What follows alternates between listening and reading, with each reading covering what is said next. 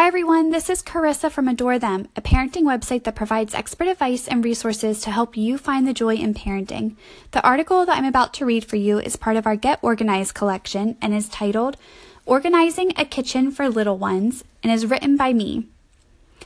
Most of us have a preference for where things go in the kitchen. We organize shelves, fill cabinets, and stock the fridge in an order that makes sense to us or to whomever the cook in the house is. But what about our little children? What makes sense for them? I gave this a lot of thought while I was pregnant with our third. I knew there would be times that my 4 and 2-year-olds would be begging for a snack in the middle of a feeding or diaper change.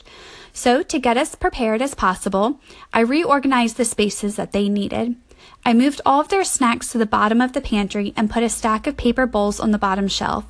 I then put a sleeve of small paper cups near a water cooler in our kitchen. Note, we already had a water cooler. If you do not have one, a step stool by the kitchen sink and a stack of paper cups near the faucet could work too. My new rule was that our 4-year-old daughter could fill a snack bowl and a cup of water for her and her brother if she asked first and if I was in a nearby room where I could still see them.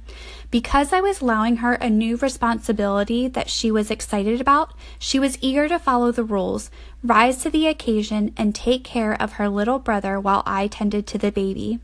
And our 2-year-old was thrilled to have his older sister, who he completely adores, doting on him. Together they relied on and helped each other, and I watched their bond grow even deeper. I have always been very strict about the kids only ever eating in front of me. I have heard too many stories of children choking, and I think my paranoia has slightly scared my children into always following this rule.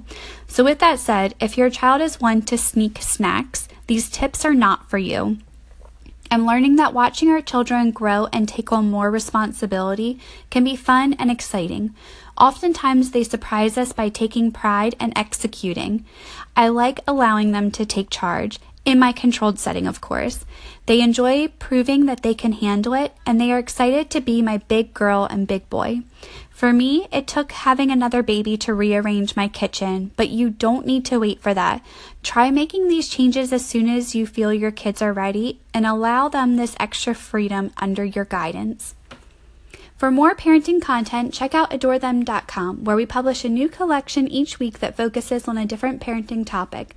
These collections include articles, videos, printables, products, and more. Thank you for listening and be sure to subscribe.